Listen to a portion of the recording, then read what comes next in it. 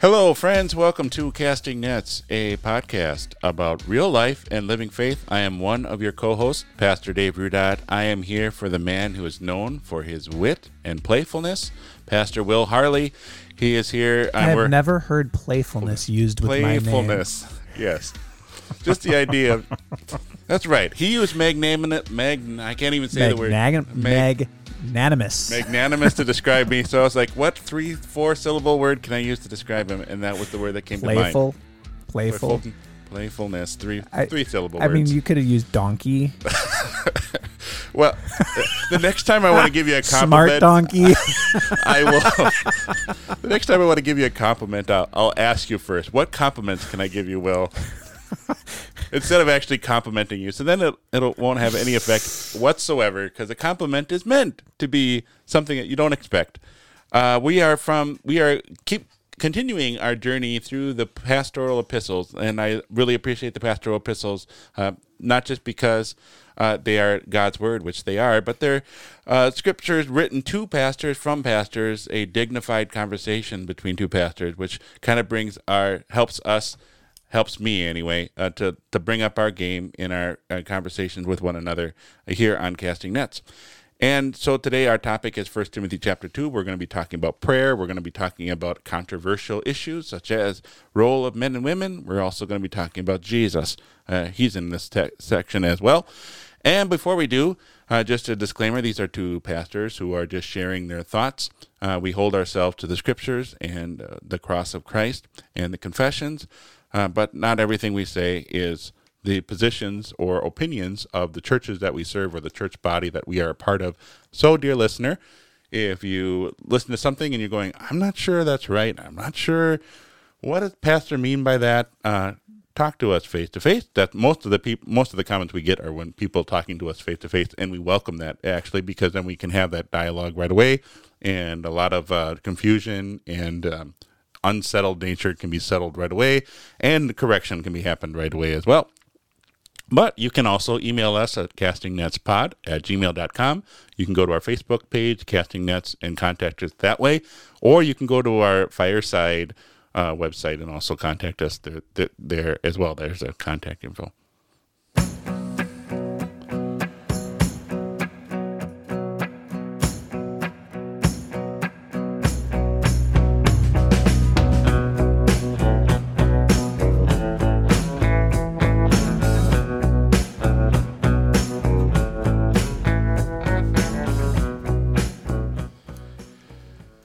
All right, so 1 Timothy chapter 2 starts off with prayer, and usually that's a topic that people are maybe a little bit uncomfortable with, especially when it's who you're praying for.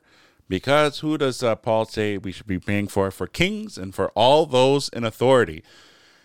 Well, he also says for all people. And for all people. Even he the people. Starts off with all people. Yeah, right. And then he says, and by the way, Right. all people also include kings and those in authority. Right. In case all people isn't just the guy, hey, he's next door to me and I kind of tolerate him, but I really hate the politics of so-and-so.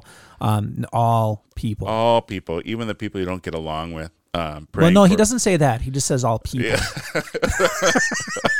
Oh, so people you don't get along with are no longer have the definition of people? Is that what you're saying? I don't think that's what Paul is saying. Paul is saying everyone to pray for. Christians should pray for everyone. That's a good reminder for us. I mentioned this in a sermon I had on Sunday, just the idea of how uncomfortable it was for some in our congregation last year during the pandemic when we prayed for our Democratic governor and our Republican president at the same time, in the same breath, same paragraph. Some would say, well, wait a minute, I'll pray for one, but I won't pray for the other one. The other one's a jerk, or the other one's evil, or the other one is, taking away our rights or whatnot. The Apostle Paul, in his letter to Timothy, reminds Timothy to pray for all those in authority. Why? that we might live a peaceful and quiet life in all godliness and dignity. That idea of praying for a quiet life is a resounding theme that Paul writes. He also talks about this in 1 Thessalonians. We have it in our evening prayer in our hymnal, which I really appreciate, just praying for a peaceful and quiet life. Well, I think it even, it's interesting that you brought up that, we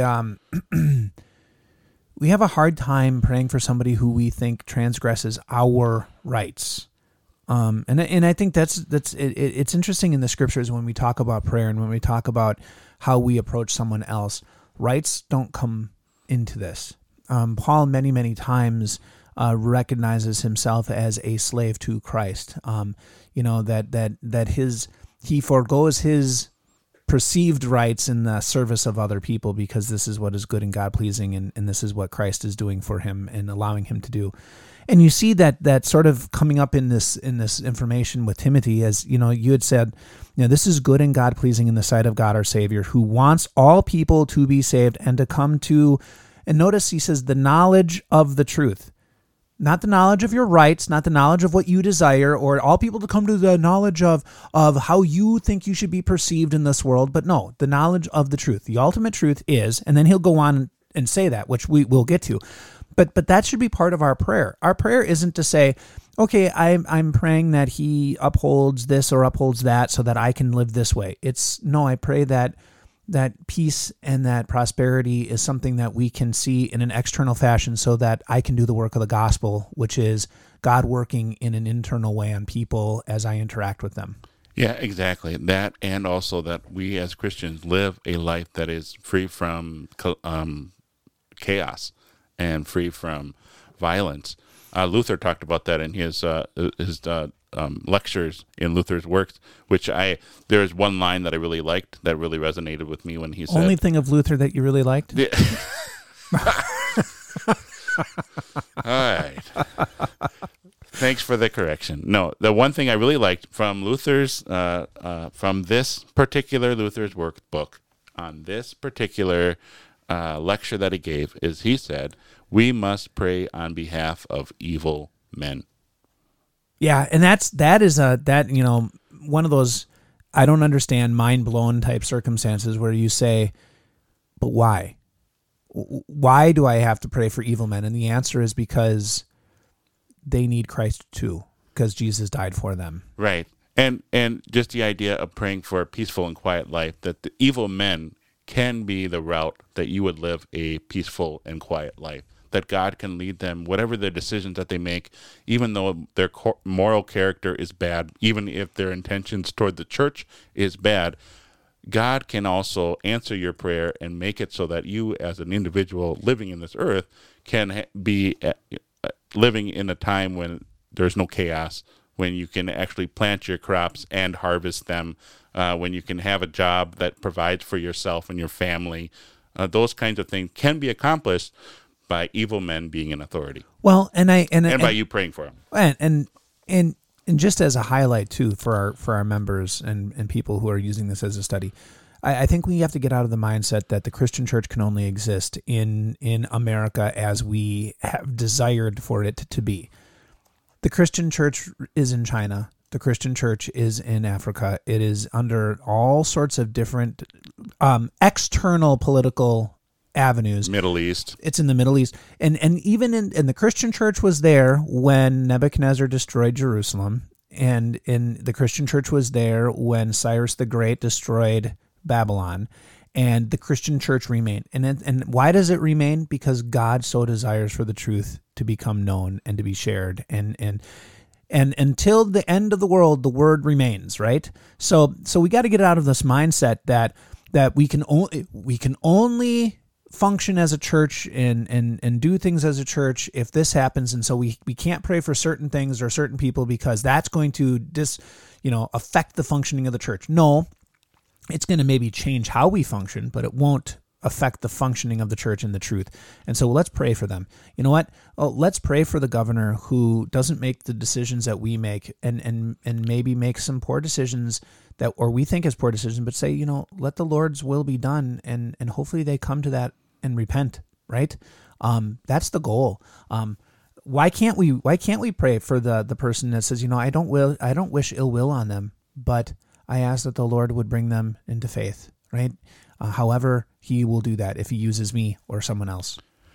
Yeah, I would agree with that 100%. And it is not easy to hear that, I understand, because we are in a culture, at least in America, we're in this culture and mindset of the freedoms that we enjoy, the freedoms of religion, that's what our church needs in order to operate. No, the church doesn't need the freedom of religion in order to operate. It can survive, and it does thrive under situations where there isn't freedom of religion. Just look at the world around us, look through history, and you'll find that the church exists even when there is no freedom of religion. So don't confuse the two. Your job to share the truth of Jesus Christ and what he has done is done even when the freedom of religion isn't there. So I'm gonna just ask this question because we have a lot to unpack in chapter 2, and it doesn't seem like there's a lot, but there's a lot here. But on this idea of prayer, would it be a fair assumption to say that Paul, throughout Scripture, we have these beautiful examples of what prayer should be and how we should set prayer up. But would you say that Paul is giving this indication of what prayer should be? I mean, so a couple of things first of all, Paul is really referring and talking to a believer, right? He's not talking to an unbeliever. He's not saying, okay, every unbeliever pray. Right. He's talking to a believer. And listen, look at what he's saying. Petitions, things we bring to God, right? Regular prayers, just however we assemble it. But then he goes into intercessions. That's bringing other people to God, right? And then giving thanks. And I look at this and I think to myself, I'm like, how many times in our society have Christians got it backwards when we are confronted with somebody who's in who's hurt or suffering or in need? Our go-to response is, we'll pray about it. We'll just pray about it. It doesn't seem that that's the comment that Paul is saying. As he's giving Timothy this guidance as a pastor, and granted it's a pastoral epistle, he's not saying just go walk up to someone and say, pray about it. He's saying, pray for them. Pray for them. You pray for them. Because okay, so if I walk up to somebody, I don't know if they're a Christian or not, and saying, well, pray about it. Well, God won't listen to them if they are not found in the body of Christ. I mean, that is very, very clear throughout Scripture. God will not hear them, right? But he will hear me. I am in the body of Christ. He will hear all those baptized into him. They are his children. Take 5 minutes and say, you're hurting. Let's pray. And pray. Yeah, that was not the direction I thought you were going. I thought you were going that people would say, well, we don't really need to pray for that in church because it's too small a thing. I'm going in for surgery. Well, I could go that way too if you want. And the pastor says, can we pray about it in church? And like, oh, no. Only say that for the big things. Or when we really need it. We have the situation's huge, so now let's pray. Where Paul is going at the direction of pray for all situations. So you start with prayer. This is what you do as a Christian is pray, not just wait for the circumstances to give you the reason to pray. But I think if we approach it as every Christian has the right, the privilege, and obligation to take 5 minutes and have a prayer for the people that they interact with when they meet them, instead of just saying, we'll pray about it and then walk on their merry way, they will bring more to me for corporate prayer. Sure. Because they've already prayed about it and they're like, you know what, now it's on my heart and mind, and Pastor, could you pray for this too? We don't give any credit, and this is one of the huge problems within Christianity today, I think. We call ourselves Christians and we live as far from it as possible. We say, well, prayer is an important part of life. Prayer is an important part of my walk in Christ. And then when someone needs help, we don't stop and say, let's pray. Let's pray. Let us pray, right? Instead, they say, well, take it to God. And then I walk around. I told him what to do. Right. It's okay. Or on social media, I'll put the emoji down of 2 hands folding in prayer. Like this is this is part of my sermon too. Is like we're embarrassed to pray, as if, and yes, we know it's weird. to pray for somebody in their presence, it takes something to get over. You have to get over that. You know what's weird? What's weird is doing it over the phone. And I've got to get better at this. But when someone someone calls me on the phone and they say, Pastor, so and so's got in the hospital, or so I'm having this. And my first response is, I am going to keep you in my prayers. And I do. I write their name down. I have a prayer journal at home. I write their name down and I keep them in my nightly prayers, and I say, okay, prayer for so-and-so. I have got to start getting into the habit, and I'll admit it. I've known some pastors who do this, but it's so awkward. It's so awkward to say, let's pray over the phone. It's like, sure. Yeah. Something doesn't feel right. But you get over it. I mean, when my wife and I pray together, it was weird for us, and we're married to each other. We share each other's secrets. We know each other better than we know any other human being, and yet her and I praying out loud is still weird. But it is awesome once you get over that. Right. And I'm not saying that prayer is a sacrament. It's not. It's our privilege to go to the Lord. And as children speak to their parents, we get to speak to our Heavenly Father, who has done everything for us and says, I desire to hear from you. Now, does he already know? Will he already have placed things into motion to solve all the things according to his will? Absolutely, he has, and he will. But you know what? That's like my kids coming up to me and saying, Dad, I'm hungry. But you know what? I already had in plans what dinner was going to be, and they're going to like it, and it's going to be fine. But that doesn't mean I don't want them to not come to me and say I'm hungry. Yeah. And in 1 Timothy, where we have Paul talking about prayer, he says this has an effect.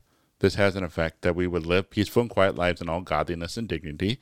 This is good and pleasing to God our Father, because God's going to act on these prayers. But most importantly, this is the topic probably you were mentioning before and want to get to, is most importantly, God wants us to know the truth of Jesus Christ and who Jesus is. Why don't you talk about that, Will? Well, Paul has this beautiful, beautiful tendency, and this is maybe where I get it, and I get chastised from it. Paul brings us Not always. Well, no, you have said that too, and when we were translating stuff, you're like, always got to run to the cross. But that's what Paul does, right? Paul brings us dragging, kicking and screaming back to the cross. One of the things that I think we try to do in our Christian life is we try to say, okay, I think I said that just once. I know, but I keep bringing it up because it was just funny. It was just one text. But it's one of those things but I think in our Christian walk, it's very hard not to think in terms of progression, right? That we start off here, we start off in the waters of baptism, we start off growing and understanding what is it our Lord has done. We hear about the crucifixion every now and then. We maybe get reminded of it, but I've progressed beyond that. And Paul, he as he's giving pastoral advice, he's saying you don't progress beyond this. And so he says, what is good and God pleasing? It's good and God pleasing that they know the truth. What is the truth? That there's one God and there's one person who goes between the Heavenly Father and us, and that one person is Jesus, who, by the way, gave himself. He uses the word ransom. That's that idea of the thing that buys us back, right? What a wonder, right? What did he do? He gave himself. Go back to the cross. You can't talk about why we are doing the things that we're doing. Why are we bringing people to the Lord in our intercessions? Why are we preaching? Why are we teaching? Why do we even care about someone else if it isn't for the simple fact that just as Christ died for me and ransomed me, he died for you and ransomed you. And you need to know that, dear listener. You need to know that, dear sinner. You need to know that, Mr. So-and-so on the street who says, why is it that I'm suffering from this or I'm having a problem with that? The reality is, I'm going to bring you before your Heavenly Father who made you his own through his Son who died for you. Okay, now let's do this. What can I do? Because he found you worthy to die for, I find you worthy to serve. What a wow. There you go. God-pleasing life, good in a life of dignity is not to say, look at me, look at how I am on the hog, but to say, no one is beneath me for me to serve as Christ has served them. as he has served me. Yeah, that's wonderfully and beautifully said. And Paul continues in verse 7 talking about this main message of Jesus and who he is and what he has done for us. This is the reason why Paul is a herald and an apostle. He is his calling to tell us and be the teacher of the Gentiles in faith and in truth, that he's going to tell us the main message about Jesus, but he's also going to teach us other things from God and his word, which we've already alluded to when we're talking about prayer, which is important for us as a foundation for the next section that comes up. Can you just unpack for me, and maybe it's a good thing, because we don't speak in these terms in the life that we live in the world, in the setting that we are. Heralds aren't a thing. Can you maybe unpack that idea of a herald? Just the messenger? I don't have the Greek word there for. I don't have the Greek either, but when I hear the word, okay, so this is going to express my geekdom. One of my favorite Marvel characters is Silver Surfer. I don't know if anybody who knows Marvel, you might know who Silver Surfer is, but he's got all these cosmic abilities, right? And he rides around on a silver surfboard. But he is the herald of Galactus. And so that idea of the herald is he speaks for. So his words are the same words as if they are the words of the one who sent him. And I think that's a kind of, and we don't get that. Ambassador maybe comes close to that idea, but there's a different word for that than in Greek for us to be able to understand. But the idea of a herald is someone who speaks for, right? In the place of, so when they speak is as if the other is speaking. Right. Yep. It's just kerux is the Greek word here. I was looking up as you were talking. So the proclaimer, the one you have a message to share with others. So yeah, that's the concept of the herald. We have a message to proclaim. The Apostle Paul had a message to proclaim to his readers and to us as well, and so that serves as a foundation. Go ahead. But I think once again it's important. I don't mean to cut you off, but it's important that we have that understanding that these are God's words spoken through Paul, because what he's going to say is going to be stuff that we're going to be like, no, that was old style. That was from before, and we don't have to do that now. Right. Or just as Paul's personal opinion or his cultural sensitivities at that time. So anyway, the next section, dear listener, if you're looking ahead in your Bibles, you'll see that, whoa, this is some big stuff here. This is some controversial things. This is some a matter of great concern, and it's counterculture. It's not what our society says, because he's going to talk about the roles of men and women in the church. So now, is it just in the church, and I think that's something that we should maybe talk about just very, very slightly, because sometimes I think we have, and there are church bodies that will separate out the roles of men and women and say this is only specifically church. The Missouri Synod, the Lutheran Church Missouri Synod, will say that the words of Paul in these particular sections are just specifically for church and specifically for practicing spiritual authority. As opposed to these are things for society and a general practice of the high calling that God has given to both. How would I answer that question? Well, just looking at context leads us to say that he is talking to Christians. He's talking to Timothy. He's talking to a group of Christians who follows after Timothy. So I guess I would fall under that this section would be more about this is what is true for the matters of the church. I think elsewhere it talks about what it means for society. I I understand exactly what you're saying. The way that he is approaching this, though, I would actually say is and how you would. I like how you approach it. This is countercultural, because the culture, especially the culture that we live in today, is everybody's equal. Everybody can do what they want. Everybody is treated the same. Everybody has the say for everything. And what we're going to see here in this is, no, God has a calling for each, and he doesn't remove abilities from anyone, but he says you use your abilities in an appropriate way, in the way that God has asked it for you to do that in the service of others. And I think it is. You're right. It is to Christians. but I think it is more wide sweeping, where we would say, and this is one of those discussions that the COP is having on the idea of the roles of men and women. How does this work, right? The vocational calling of men and women. How does this work within not only the church body, but in the family, in your family at home, my family at home, and how we should interact in the world around us? That is going to be countercultural to this. Yeah, I really struggle with whether this is the Apostle Paul speaking of this is what he wants for the whole culture of the Greek world at that time, but he's speaking to the church, which is going to be influencing culture. So it's like you start in the church for the reason of this. You have these roles, and we haven't even defined the roles yet. We're just still dancing around the issue, but you have these roles within the church, and the church is modeling this is how this should be. That's going to influence the culture. But it's completely backwards if the church says, culture, you should be like this.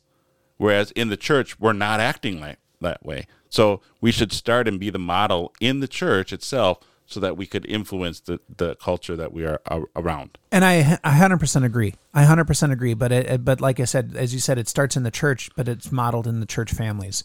And then then that is modeled, it is modeled in the culture around. I heard, I forgot her name, but she was a young woman who went on a YouTube page and said, I'm tired of women telling me that I can't serve my husband as a stay-at-home mom, one who makes sure that when he comes home the house is clean, the dinner is made, and that he is ready to engage with me on the level that he's supposed to be. I'm tired of being told that I can't do that and that is a bad thing, when that is a good thing for me to do, and I have every right to do that in God. And I thought that was really kind of a bold statement to be able to make. But that's sort of what Paul is saying is that it's countercultural in the sense that the culture is going to look at it and shift and go to the ways that the sinful nature wanted to go. But even as Christians and how we interact with the culture is going to be different. A man's position or the role that he's going to take within his family is going to be different than what the culture is going to say. Not just in the church. See, one of the things the reason I brought it up, before we move on, and we need to move on, but the reason I brought it up is because so often we compartmentalize what happens inside the church walls and what happens at home and what happens out and that's not what Paul is saying. And I don't want to give that impression that, this only is for the church. And we walk through those hallowed four walls of the church, and this is how we conduct ourselves. But that's really not how we conduct ourselves. No, this is the calling God intended for when He created Adam and Eve, and He created this idea of marriage, and family was the beginning of the social structure. When He created all of these things, He created a calling for each of the people participating in this to engage in. So there's a calling for the husband, there's a calling for the wife, there's a calling for the men, a calling for the women. Men are called to a standard, women are called to a standard. Not because they don't have the abilities to do other things. I'm not saying that at all. It's because they are called to serve one another in these capacities. Right, exactly. And just to clarify, we are not saying that one is greater than the other, or one is more inferior than the other, or one is being oppressed by the other. This is a mutual, both sides are mutually doing some things that they don't really naturally want to do, but it's for the benefit of the other. And I think sometimes we just think, well, it's the women always, maybe I'm getting way too ahead of myself, but the women that are carrying a greater burden. And I think you and I, Will, both have been very strongly stressing this falls under the guy's responsibility is much bigger than what guys care to admit. Oh, I am not afraid to admit it. I put a ton of weight on Christian fathers and Christian husbands and Christian men in general, because I believe God places a ton of weight on them. Yeah, exactly. Right. And you don't necessarily see that in 1 Timothy, but it's there. For example, in verse 8, where he says, "Therefore I want men in every place to pray, lifting up holy hands without anger or argument." And just like in Ephesians, where he says, "Husbands, love your wives as Christ loved the church," a lot of husbands will read that and say, "Oh, that's easy. I just got to love my wife. Of course I love her. I naturally do that. As Christ loved the church." It's like, oh. So that means getting down, spitting in the mud, and getting your hands dirty so that you can give that personal touch to the person ailing in your family. It means being the one who takes the time to stop when your wife is hurting and she's trying to hide the hurt and circumvent it so you don't have to worry about it. But yet you stop and said, "Who touched my cloak?" Right? As you turn and seek out, I got to fix this. I got to fix this. I got to heal this. That was in I leave heaven, which is paradise, yes, to fix this for you. Yeah. And I have nothing I'm not getting anything out of this. Right. And I'm going to go to the point of death, and I'm going to debase myself and carry this burden for you so that you don't have to. So yeah, husband, if you're doing that, you're right. Easy peasy. So again, here with men, every place to pray, guys would say, "Oh, that's easy, prayer." How hard is prayer? And we talked at length about how embarrassing it can be to pray in front of other people, or to actually do the praying instead of just talking about it, or talking as if you do it, or play act. Or how about this? Does the husband or the father or the men even know what's going on, that they could bring it before the Lord in prayer? Yeah, exactly. Praying for their families and praying what's going on. How many times does it, you got to ask my wife, I don't know what's going on, because we're disconnected. That God's not saying, God, the Lord is saying through Paul, that's not an excuse. Be connected. Yeah, and as he's talking to men, he's saying lifting up holy hands without anger or argument. It's not quite as heavy as Christ loved the church in Ephesians, but it is still pretty heavy, because guys like to argue. Guys, that's not true. Guys like to jostle for who's better than the other person, who's the smartest guy in the room.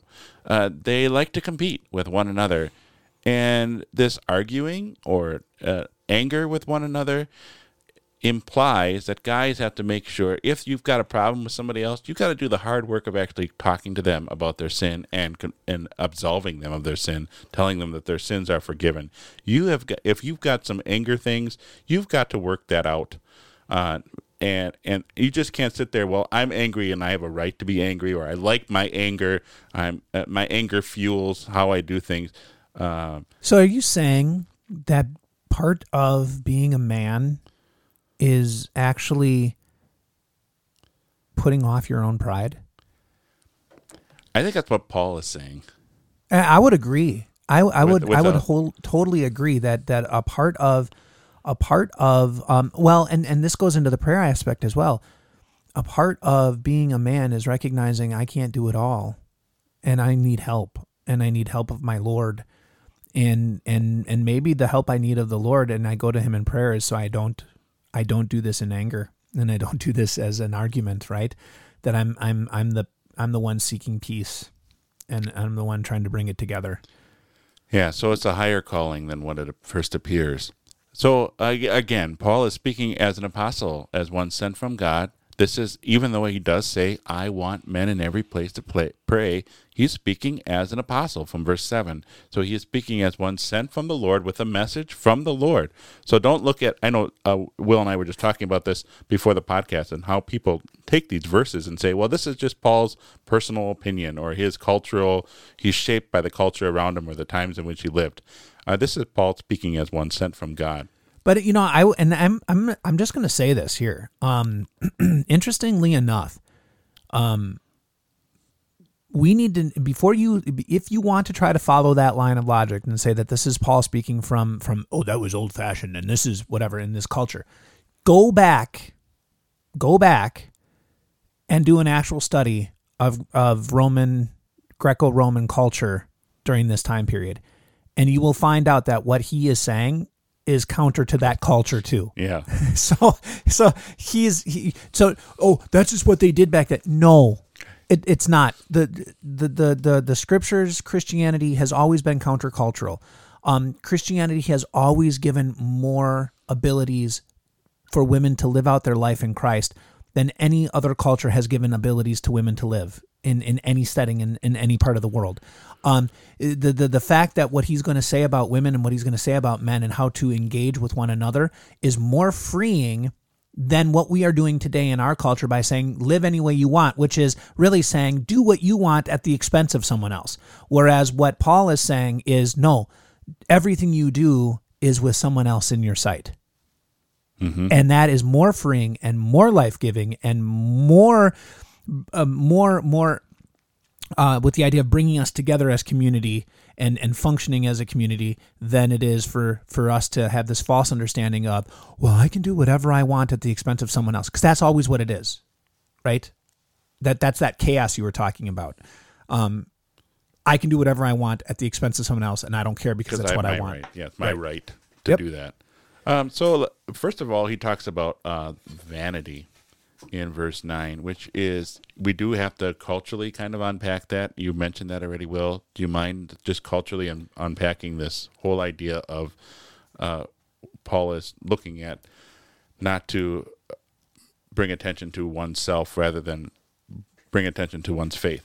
Okay, well, so he's talking, yes, I agree with you. He's talking about vanity, but he frames it in the sense of women. and it's not... he's framing it in the sense of women wearing respectable clothing, modesty, being self-controlled. Some of the things that you would say are maybe cultural in the sense, braided hair as opposed to. But I think the idea that he's coming across is this, and I'm going to frame this in the sense of today in this women's movement that we are seeing.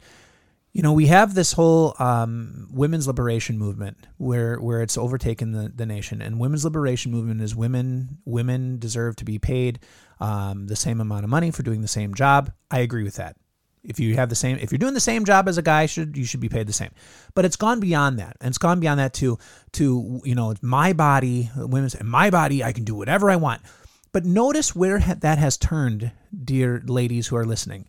It has turned to dressing in scantily clad outfits, walking around in sultry and lustful type, trying to induce lustful type thoughts. I'm just going to say two things on that. One, you're doing exactly what men have always wanted you to do. So that doesn't hurt us at all. Two, you have stripped yourself of the very gifts that God has given that you can share with that special person that God has made for you. So you've done yourself a disservice. Now, how does that play out in the world? Well, it plays out in the world where everyone is now viewing you in the way that you don't want to be viewed, and you've said that is your freedom. And what Paul is saying is, don't be so vain. Don't be so vain in thinking that is freedom. No, freedom is saying I'm going to show respect for myself and show respect that there's more to me than just the physical trappings that I have around me. There's more to me than this. So dear ladies, yeah, you want to be respected for your intellect. Amazing. Great. Dress the part. You want to be respected for what you bring to the table in a conversation. Amazing. Learn to speak well. Learn to write well, learn to communicate well, and dress the part. You don't have to dress with all the wiles and strip yourself down, because then you're playing right into the exact same thing that you're trying to fight against. And here's what Paul is saying, and I think that this is part of this, is you are called to a higher calling. You are called to be something better than just what physically you think you are. And this is the part where people take offense to it. They're saying, well, Paul wants me to be covered up. No, Paul's trying to highlight the fact that you are called to something better. That it's not just your looks that people are going to judge you on, and they shouldn't judge you on them. But how do you circumvent that? You circumvent that by controlling yourself, right? I can in some ways control how someone else is going to look at me by the way I dress. I wholeheartedly agree. We had that conversation in our previous podcast about rural ministry, like what should pastors wear, and that circumstance. And I see that here as well, where it's not just Paul saying you can't have braided hair ever, or you can't wear gold ever, or don't bring a legalistic, but see the message that he's trying to communicate here, dear listener. That and Will said it so well about, you want people to know you for who you are and not how you look. And if you are upset that people are looking at you or looking at viewing you just on how you look, maybe I had a good, and I'm going to steal this from. Go ahead. I'm going to steal this from Pastor Winsberger, because Pastor Winsberger, he was dealing with his daughter and his daughter's friend, and then when she was in high school, and her daughter said that one of her friends came and always kind of dressed very not appropriate, suggestive, not appropriately, and the daughter was saying to Pastor Winsberger, saying how, she's just trying to get the eye of a certain guy, right? She's dressing that way so that she could attract the eye of the certain guy that she really liked, but she keeps attracting all of these other guys that are not to the caliber, and Pastor Winsberger's response was golden. Any guy you want to attract won't be attracted by those things. And I thought that was, yes, bingo. Any guy that's worth their salt that you want, who's going to see you for you and is going to interact with you because you are who you are and you are golden on the inside because of who you are by Christian character, they're not going to be attracted by the sexiness that you try to portray to the world in your physical character. They're going to be attracted by who you are on the inside. Absolutely. And this goes vice versa, by the way. He uses women on this, but I'm gonna put this on, I'm gonna switch the onus of it, and I'm gonna put it on men too. Men, the same thing. You styling your hair so that it's just right, and being so egotistical that you're in the gym all the time to get these pecs. Oh, I'm this manly. You know what? Know what a manly man is? A manly man is one who can accept their faults, one who can shut up and listen to the women in their life who he says he cares about, and actually can be engaged with his children or engaged with the world in which he lives. A person who does not have to be the person in the forefront, but is okay with working within the shadows so that he can promote unity and let other people take the credit. Be a man like that. Be a man like that doesn't have to have his name on everything. If you can do that, you know what? Yeah, then you're going to be worth those ladies who are looking for that, and this is all going to work. It will. It's all going to work. Sorry, it's just my little rant over. I know. So, dear listener, if you're still listening after after talking about vanity and us navigating the countercultural thoughts about how to dress yourself, now we're going to talk about verse 11, which is a very controversial statement as well, where it says, "A woman should learn in quiet manner with full submission. I do not permit a woman to teach or to have authority over a man. Instead, she is to continue in a quiet manner." This has actually been not only for the ministry, by the way, as to how does this work within, calling some congregations, not within the Wells or the Missouri Synod, but have called women pastors. But with our own synod, there's some people that have said they can't even read scripture in a Bible study and use this as a proof passage for that. Yeah, and I'm not saying it's appropriate. I'm just saying they have. They have used it in the past. Yeah, it is. But what Paul is saying is not that women can't read the scripture or that women can't teach, because they certainly can teach. But it's just this idea of authority in the church structure or authority in the home.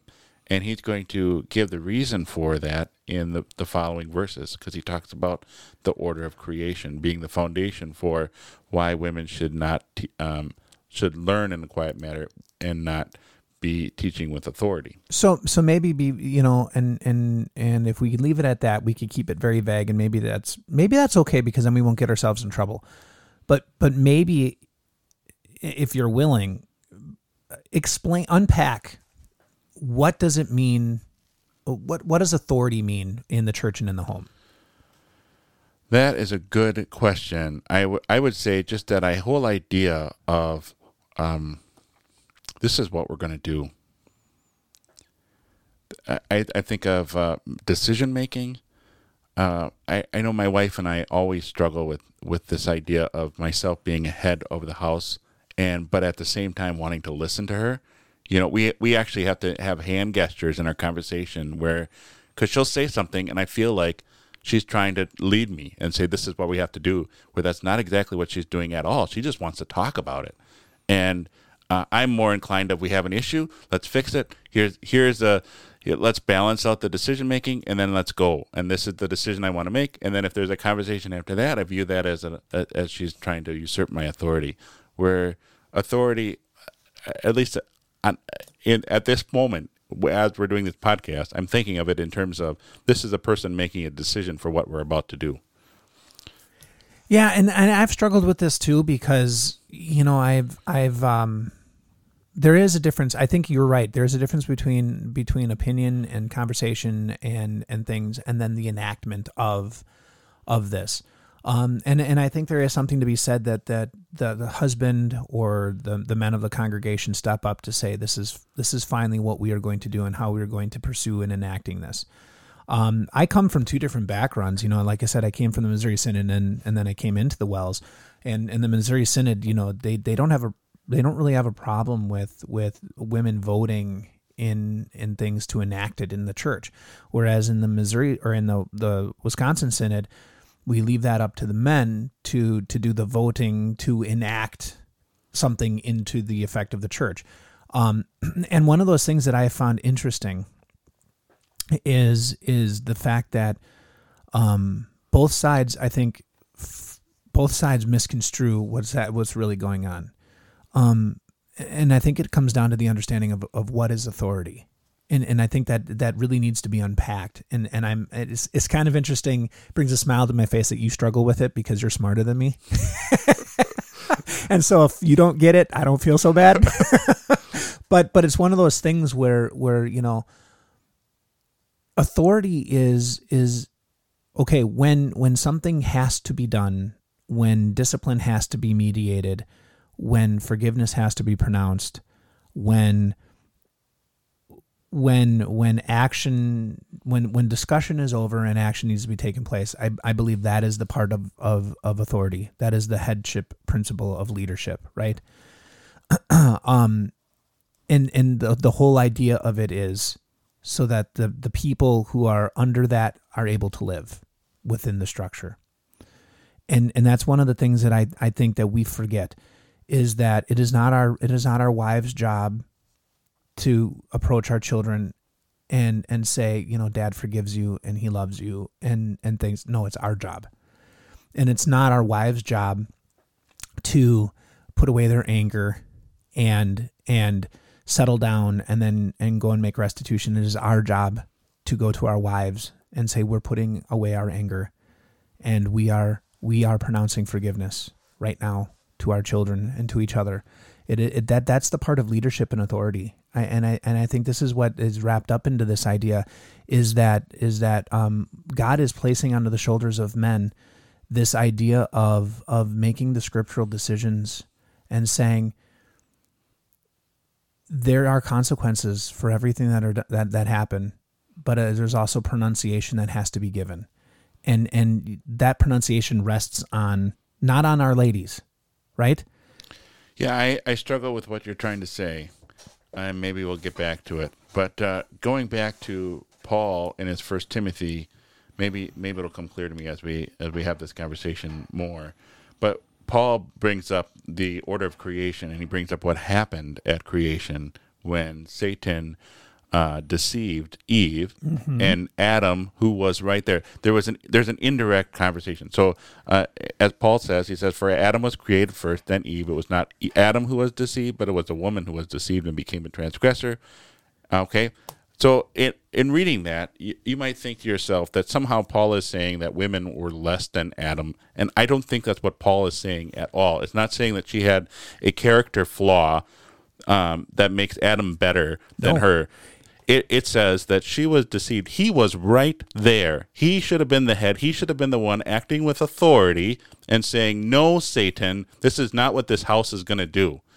Which once again comes back to my statement of when a proclamation has to be made, when a statement has to be made, when something has to be given, that should have been his job. And or we as a family, she made a decision for the family, for that first family, that they were going to go into sin. and he was the one that should have been making that decision.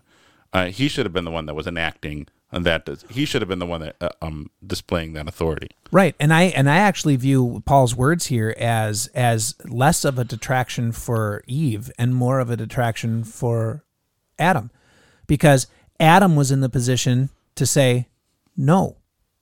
Adam was actually, his call was to say, no, we're not going to do this. This is wrong. And I'm leading my family away from this. And he didn't. It's an interesting, you speak from silence because of course we don't know, because we all fell. What would have happened if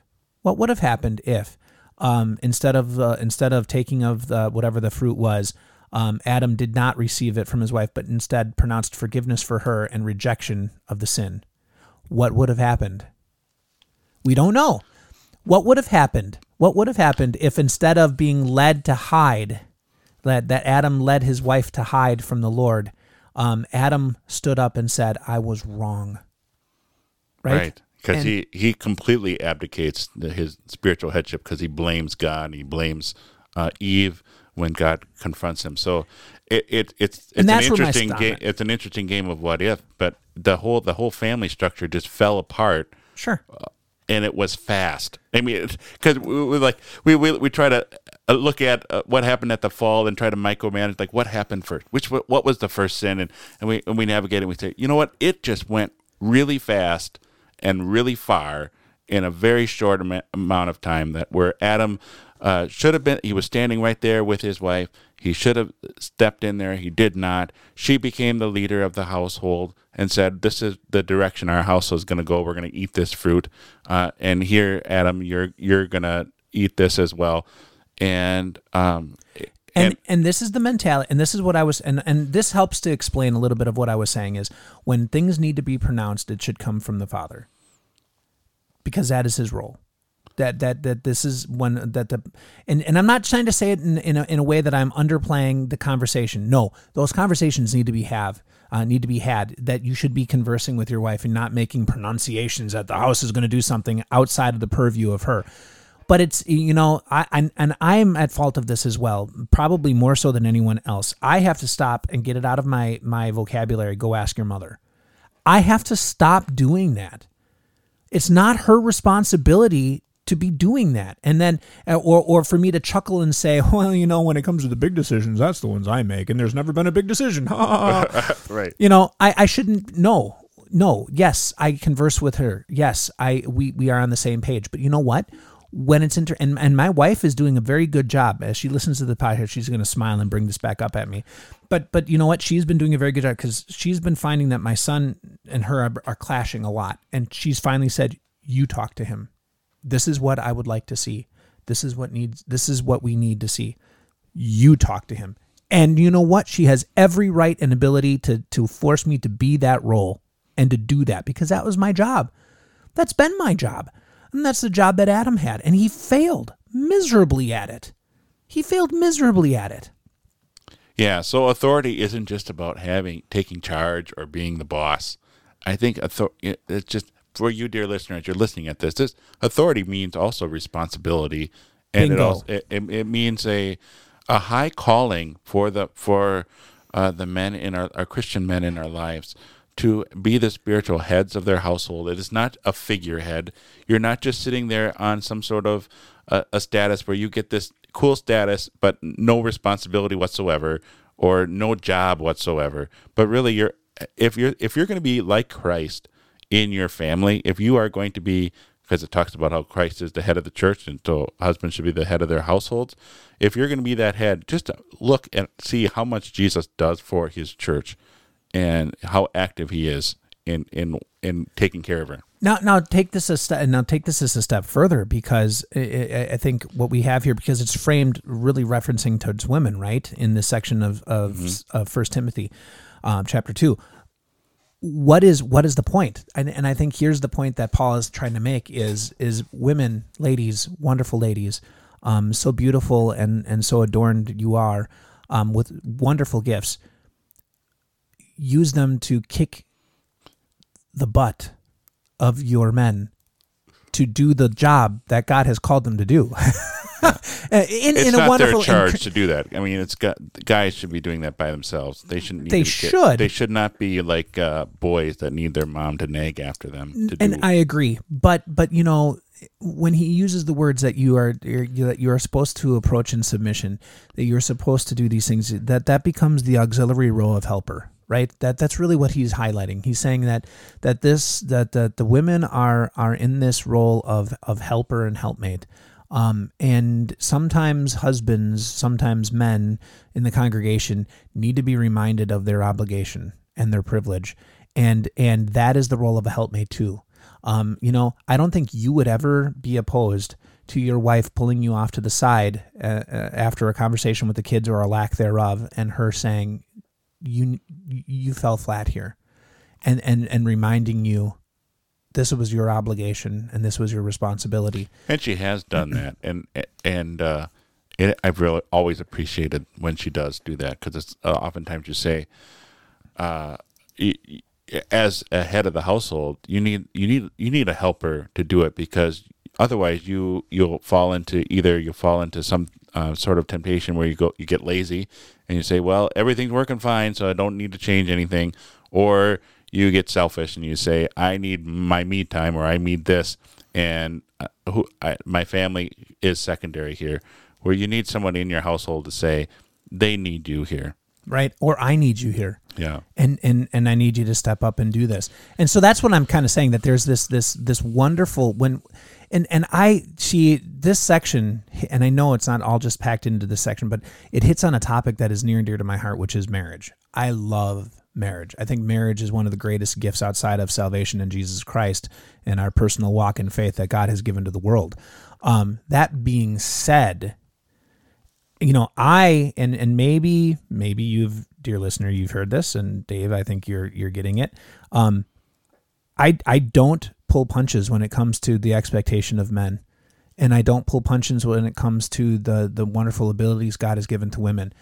But I do think that we have failed miserably as a church and as a culture, because we are trying to tiptoe around the subject. God doesn't tiptoe around the subject. God, in the very beginning, said, it is not suitable for man to be alone. I will create a helper for him. How does she help? Sometimes, yes, it might not be the best way of putting it, but sometimes I do need a swift kick in the butt, because I, as a sinful person, sinful man, am not thinking the way I should be thinking. And she is there to help me. Yeah, and just, dear listener, we go back to Genesis again, when God says, dear helper, he needs a helper suitable for him. It's a word that he uses to describe himself in the Psalm, that he is our helper. So it's not a derogatory term. And sometimes the Lord kicks us in the butt. No, you're right, and it's not a derogatory. And I don't mean this to be derogatory. And thank you for bringing that up, because it has to be said, especially when we come to the end here, which is really going to be a challenge for us in the end of chapter 2. I do not want in any way, shape, or form to give the impression that I think women are incapable of great and wondrous and awesome things. They are equal and on par with their abilities of any man. That's not what we're saying at all. What we're saying is that when God frames it in the church, and he frames it in society, and he frames it in the culture, he says that even with all of these capabilities, one of the callings that women particularly have is the call to how do I want to put this? I'm not being insulting, but one of their calls is to pull back, to place themselves under a structure God has in some ways, not in every way, but in some ways, to pull back and say, even though I am capable of taking the reins and doing this, this is not where God wanted me to be. Yeah. How is that for saying it? So I'm not trying to be, I don't want to be insulting and say that they don't have the ability to, because sometimes they have the ability to do it better than we do. We've had that conversation, not we, but pastors have had this conversation a lot, is who are the ones in the church that are usually spiritually more mature? Women. The women are the ones. Who are the ones who are spiritually more engaged? Like they really appreciate what happens in church on Sunday and the means of grace and coming to the Lord's Supper. Who are the ones? The women. But yet, who are the ones that are called by God to be the leaders of the congregation? It's the men. And it seems to me, and pastors have said this. They said and this is not a reason why we have men as pastors or men as leaders, but if we have women pastors or women leaders in the congregation, you would not see men again. Why? So it's just one of those where we see that interesting correlation. It's not the reason why men are leaders, not the reason why men are pastors, but you see this interesting dynamic that God has put in place where women, and we are oversimplifying and overgeneralizing, but women seem to be the ones who are spiritually more mature in the congregations, but yet they are not called to be the spiritual leaders. Right, but I think in their spiritual maturity, they place themselves into that structure by the hand of the Lord, and they live out their faith in doing so, which is a testimony to, well, should be a testimony to men to say, I need to be better for them. That's such a good point. Yeah, that's what I'm saying is I'm trying to say is, and I know because I've had this conversation with women where they say, well, Pastor, we're just as capable. You are, and I'm not saying you're not, but I view it in terms of the military. Okay, and in terms of the military, there's a hierarchy. You have the ones who are lower lieutenants. Hierarchy, trigger word. It is a trigger word, but in the military there are, right? A lieutenant is not a colonel. He just isn't. So if the colonel says do something, whether the lieutenant necessarily thinks they should or not, they're in that hierarchy of authority, and I should say a hierarchy of responsibility, maybe more than authority. They're a hierarchy of responsibility, and they do it because the colonel has more responsibility. Now, does that always mean that the colonel has all of the knowledge, the basis, and the abilities that the lieutenant has? No. But the lieutenant was not given the responsibility to practice that in this circumstance. And I think that's where maybe we have to start focusing when it comes down to this, is to say that in this framework that God has given to us, men take on the burden of responsibility. Go back into Romans. Who gets blamed for the fall? It's not the women. It's by one man. Adam gets the blame, right? Notice in Ephesians, Paul does not say, mothers, don't exasperate your children. Fathers, don't exasperate your children. With my own mother, I think she exasperated me quite a bit, but God does not blame moms. He blames fathers. Right? Yeah. Even if Paul says here that it was the woman who was deceived and became the transgressor, I don't think he is blaming her for sin. He is not at all. He is just saying this is what happened. He's blaming Adam. He's blaming Adam because he wasn't there, that he wasn't the head of the household. And the roles that God has placed are good roles. And that really closes off. That would really help us to understand verse 13, because 13 sounds a lot worse than what it actually means. It says, for she will be saved while bearing children if they remain in faith and hope and love and sanctification with self-control. It sounds like women are saved by having children, which is not what Paul is talking about. He is talking about how the wonderful roles that God has placed at creation are still good things.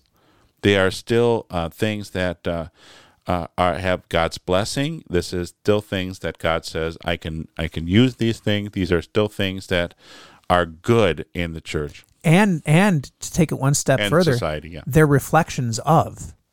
And I think that's where you have it. And I like how the EHV sort of separates it out. He says, but she will be saved while bearing children. This is a good thing. But she's saved. Why? Because she remains in faith, right? She remains in love, and she is sanctified. So yeah, this goes back to, nope, it comes back down to Christ. It all comes back down to Christ, but in Christ, she understands I have an area of responsibility, and I can embrace that freely in Christ and engage with that. And then on the opposite side, so can men. Men have an area of responsibility, and I can engage that. I can engage in that freely because of faith and love and the sanctification that I have in Christ Jesus through the Spirit. That is a really good way to approach it. Exactly, because it does serve as the filter for Scripture interpreting Scripture. If someone were just to read Genesis and see she's going to have difficulties in childbearing, you might get the impression that childbearing now has the taint of sin with it because there's a consequence. Just, I guess you could look at it in terms of weeds, and that's a bad thing because there's weeds here while the guy is working in the fields. And you can get the impression that childbearing is now somewhat a lesser calling than something else because you have this consequence of sin because there's pain in childbearing, where Paul is saying, no, childbearing, having a child, being a mom is still a high and holy calling. Right, and it's an expression of your faith that you have in the Lord, that he would give to you such a gift, and allow you to share that with another life. That is something super huge. The old saying that the wife is the power behind the throne, the queen is the power behind it's true. He who rule or she rules the world who rocks the cradle, right? That's another saying that follows that idea of there is such a huge influence that good Christian mothers have on their children, that is brought into the world, that God blesses them with, that they can be a part of. That's good. It is a wonderful, good and wonderful thing. Sin has made this whole entire conversation very uncomfortable, because there's so many things that we have to jump through hoops and say, well, we can't say that in society today because it's not going to be received right. And we can't say this in society today because it's not going to be received right. And there's so many things that we have to almost jump through hoops for. And so I maybe while we were talking, you were thinking, like you had said, whoop, red flag, trigger warning. But the idea that this conversation is going to have a lot of triggers in it because we are so petrified and afraid to have the true conversation in the framework that God has given it. And because of sin, we take everything in the worst possible light. Exactly, because this whole section deals with not yourself. And we talked about rights and service to others, praying for others. You're doing things for others. And you're having self-control and watching over your own life for the benefit of others. Now, who wants to hear about that? Who wants to hear about the different roles in the family or different roles in the church? Because God put these in place to help one another, to help each other, to help the church, this community that God has given to us, this community that's built up in faith through Jesus Christ, who is our Savior and who is the only reason why we can have a family or a church to begin with.